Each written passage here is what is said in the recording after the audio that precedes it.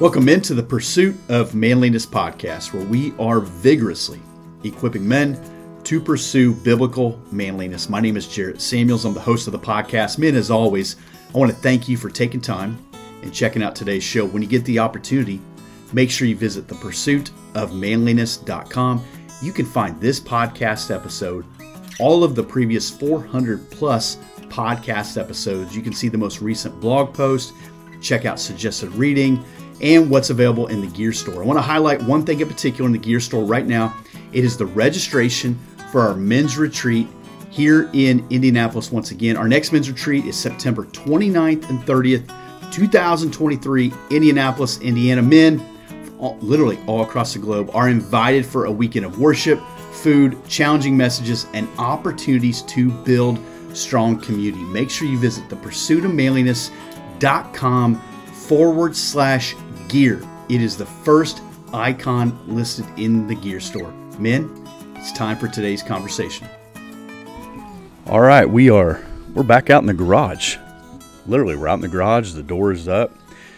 Beautiful day in early June, recording this podcast. The birds outside by the bird feeder or whatever have lost their mind, and that's typically when the neighborhood chooses to come out of their hibernation as well, when the garage door comes up. So we're out in the garage. We're looking at Leviticus 16, and if you could see my setup. Now, there's times where, I'll admit, I'm going through a portion of Scripture, and I have basically no notes. Like, I feel pretty confident what we're going to talk about, where I believe we're going, and then there's times like today where I feel like, you know what, this would be more of a kind of a lecture. You kind of need to break it down, if you will. I actually have a notebook, my moleskin journal that I carry with me. It's big, it lays flat. I've used this for I don't know how long. And I kind of broke it down so it makes sense to me. I got some notes here, got some paper here, got my Bible here. But I don't want to forget this. Leviticus 16, that is the discount coupon code if you want to save, and I don't know why you wouldn't, but if you want to save 15% off of your Out in the Garage beard bundle. You go to darkwaterwoodwork.com. You can check out the show notes. It's all there. And the code, you put the code in. Now it's all capital letters, one word, so don't mess that up. You put that in, you save 15% off your Out in the Garage beard bundle. While you're there, there's a whole lot more stuff. I just wrapped up myself a Out in the Garage or Dark Water. I think it was, I don't know if it was Out in the Garage or not, but anyhow, today just finished up another Dark Water beard oil. I'm not a balm guy. I'm a beard oil guy for sure, but I like it because it's not greasy. It lasts well, it goes on easy, and yeah, man, I've had a lot of different beard oils and things through the years. I don't know why I would need to go anywhere else, so I don't know why you would either, but that's your call. We're looking at Leviticus 16, and as I said, I got a lot of notes and stuff in front of me, and that there are times I feel like, okay, we could just kind of walk through this. This is a little complicated, but it's incredibly important. I want to say right now, as we're getting into this, we're only a handful of minutes here. Was that 2+ right now of the actual podcast portion? And I don't feel like I can do this portion of Scripture justice. As a matter of fact, I recorded this episode last night, and you're listening to it weeks later, but I recorded it last night. And as I'm laying in bed, I thought, nope, that's a miss. We're going to have to do that one again. So here I am, giving it my best shot to try to do it again. It says in Leviticus 16:1, the Lord spoke to Moses after the death of the two sons of Aaron. That's what we did last week. We talked about Leviticus 10. Okay, now we're jumping to 16. A lot of things have happened in there. When they drew near before the Lord and died, the Lord said to Moses, tell Aaron your brother not to come at any time into the holy place inside the veil before the mercy seat that is on the ark, so that he may not die. Well, do you think Aaron took that serious? Yeah, I think Aaron took it serious. And I'm not making light of the situation. I mean, everyone's going to take it serious.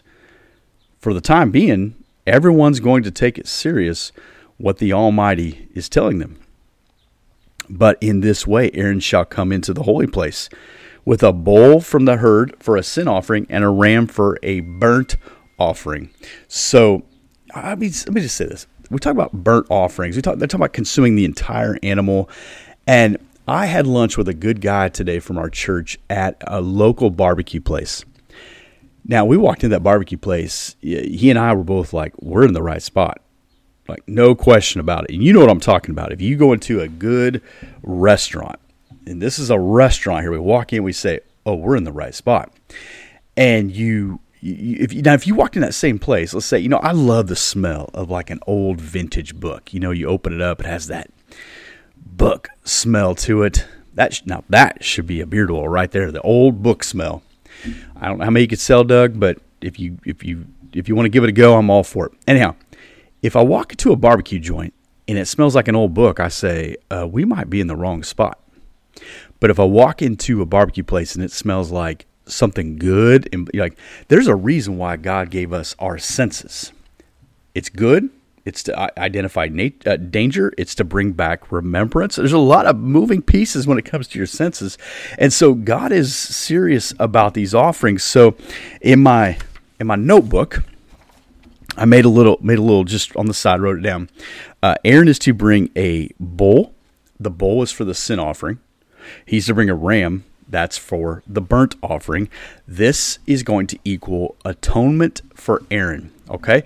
Aaron is the priest. He's serving. He's making atonement for the sins of the people. But make no question about it, Aaron and his household, they got sin. They got stuff they need forgiveness for. So he's going to offer this. Again, it's the idea that it would just be essentially consuming the whole creature, giving it back to God. So the burnt offerings were the first sacrifices revealed because they were the ones most frequently offered. So it was like every morning and every night. Numbers talks about that. Every Sabbath, again, you can find that in Numbers, the first day of each month at the special feast. This was an offering of repentance for sins committed with the desire to be purged from the guilt of sinful acts. So you guys that love Old Testament stuff and you love like Levitical laws and all these things, imagine what that would have been like. I mean, I like the idea of ritual. I really do. I think there's value in ritual. This would be a full-blown deal. Praise be to God that through Jesus, we can repent of our sins instantly. Shouldn't have said that. Shouldn't have done that. Shouldn't have looked there. Shouldn't have, whatever your thing is, right? You can repent of it instantly. And so if you want, Numbers 28 is where you're going to get more insight into this burnt offering approach, basically. So these were animals that were male, without blemish. They were the choicest of the flock, right? And so if you're a bull or a ram or, whatever, it might be a good time to walk around with a little limp, like, hey, they wanted the best of the, it's like Cain and Abel. God said, I want the best. I don't want something. I don't want just okay. I want the best. Consider that when you give your tithes and offerings to the Lord. We're not offering burnt offerings anymore. We don't do that. But when you give to the Lord, do you just give him something? Do you give him just haphazardly? Or do you give him the absolute, take it right off the top? Just take it off the top. Are you the guy when you do the tip, you have to do math? Or you just say, let me bless the socks off this person? The way some restaurants are today, I'm not sure they have socks on, but hey. So basically, Aaron's going to make atonement for his family first, okay? And this is where it gets a little complicated. I'm going to do my best, but I'm going to tell you right now, you need to read this. You need to really read this, and I would encourage you, even within your Bible, mark it up. One of the things I've noted in Leviticus 16 is 16 different times, at least in my translation, the ESV, 16 different times the word atonement is used. You get the idea.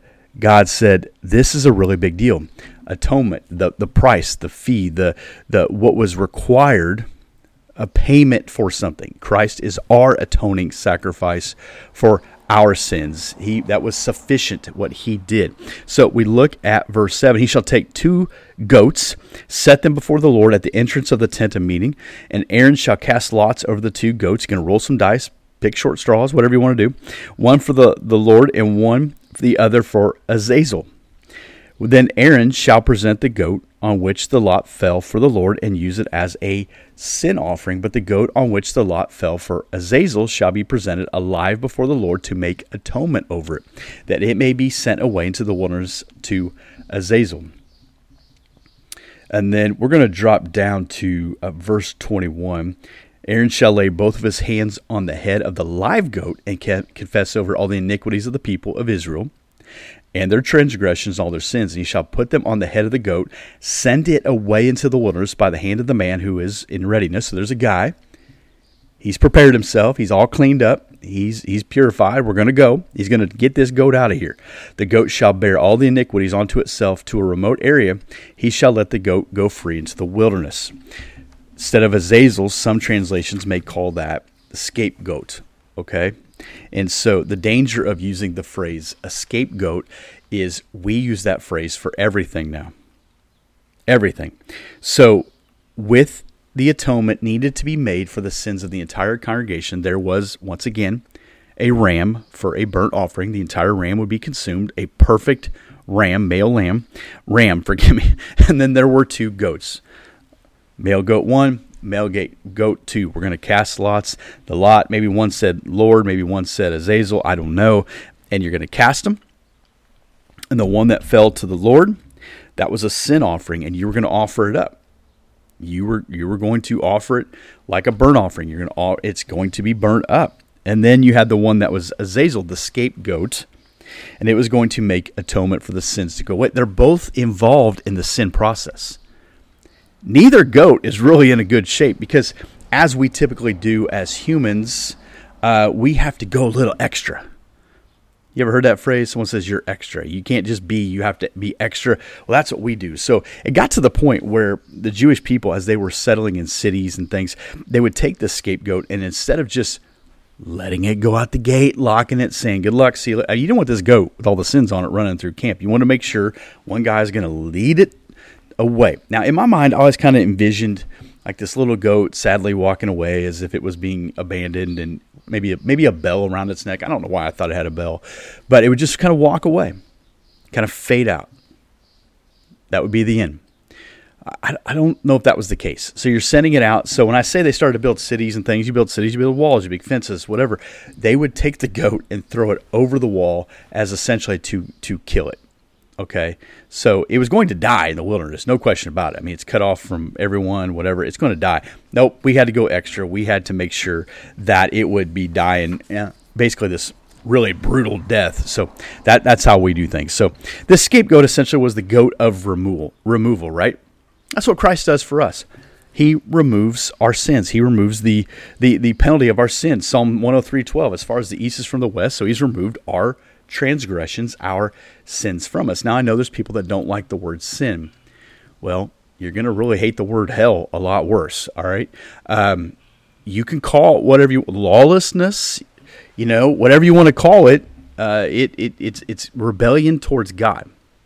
Rebellion towards God. So God is making a big deal of this atonement. It was for people to understand the weight and the penalty of sin. Here's these 2 goats, innocent goats, if you will, and they're both going to die. They've been selected to die. And so this idea is that they would be a representation of making atonement, a ransom. So to atone, an offering by substitution, to forgive, to pardon. Like we do at Thanksgiving for like a turkey, right? To appease the wrath, if you will. So this idea was this atonement was the priest was going to make this sacrifice, one goat for a purification offering, lay the hands on the other goat, the living goat, confess all the wickedness, all the rebellion of the people. I don't know if this is in detail. I'm not studied enough to say exactly how this is all going down, but this is going beyond the ordinary sacrifices for atonement. So you're talking about sins that you willfully did. You did it because you maybe didn't know, whatever. It covered all the sins, okay? And so on this day, all the people would see this.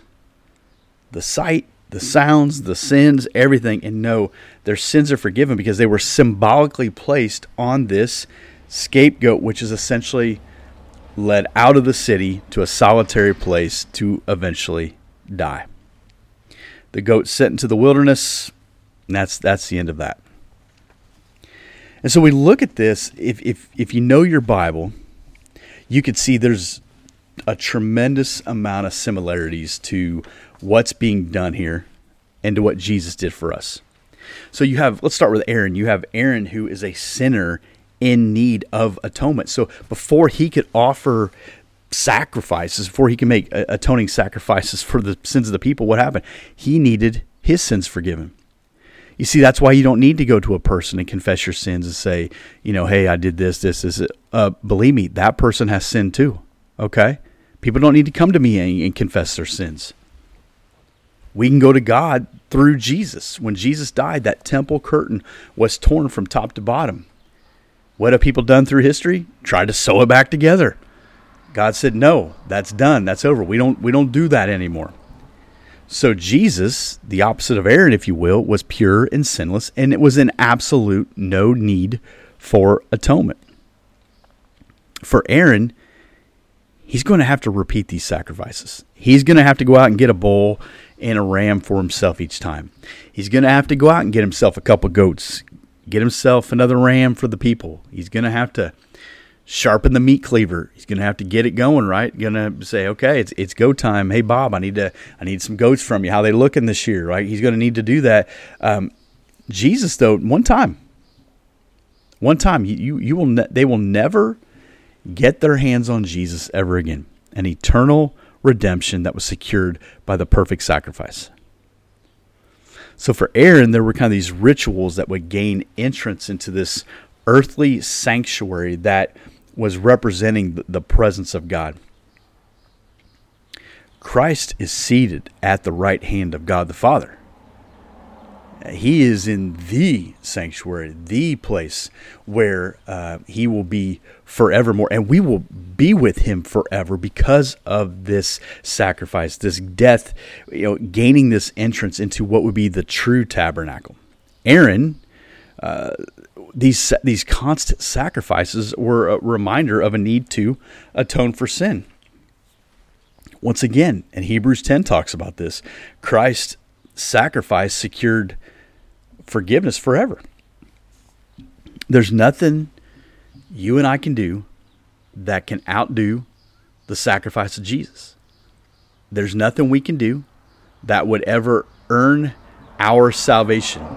There's nothing we can ever do that could ever minimize what Christ did on the cross. Now, there are people who say, I think I'm good, I'll take my chances. And you'll scapegoat yourself right on out the door, I guarantee, and you will die in a misery. If you got a plan B that's more accurate than plan A, there was one to come who would make an atoning, a perfect sacrifice, the exact needed sacrifice for your sins and my sins and everyone's sins, who was going to die on the cross, who didn't deserve it at all, tore to shreds on our behalf, so that we could have a relationship with him. And there'll be people that say, nah. Let's read Matthew 8 today. They begged Jesus to get out of their town. Why? Because he had some pigs go over the hill. So just can't deal with it. Just can't deal with it. You would rather shoo Jesus out of your village to pursue a deceptive comfort for a very limited time. You imagine how long eternity is. We can't even fathom it. And you realize we are a heartbeat away from eternity. If I were you, I would make sure I reconciled that sacrifice that Jesus made for you now. I wouldn't wait any longer. And if you're not sure about it, you're not sure if you've reconciled it, you're not sure where you're at with that, you got some questions, get around a godly man, someone that you trust, someone that you have a relationship with, and have that conversation. Hey, how do I make this right? How do I make sure that I don't cheapen this, but I understand what the weight and the value and the internal significance of what Christ did? How do I do that? How do I make sure I get right with Jesus? And then do it. Get in the Word, learn. Blessed are those who not only hear the Word, but actually do it. Don't look at yourself in the mirror and then walk away and what you forget what you look like, but do it. There's a lot of men that know a lot of things. They're just failing to do the things. And man, we're not doing that here. We're going to raise the standard. We're going to challenge one another to raise the standard of what it means to be, to look like, to live like, to sound like a man of God. Amen. Once again, men, I want to thank you for listening to the Pursuit of Manliness podcast. Now, one more thing before you go. I want to encourage you, would you consider joining the Herd? The Herd is a $5 a month monthly subscription to the Pursuit of Manliness. These men who are in the Herd, they not only get bonus podcast content, but they're also a part of a community that has ongoing conversations, monthly Zoom calls, and more. For just $5 a month, you can help keep this ministry moving forward. You can also gather with like-minded brothers across the globe. Men, thanks for listening, and let's keep pursuing biblical manliness.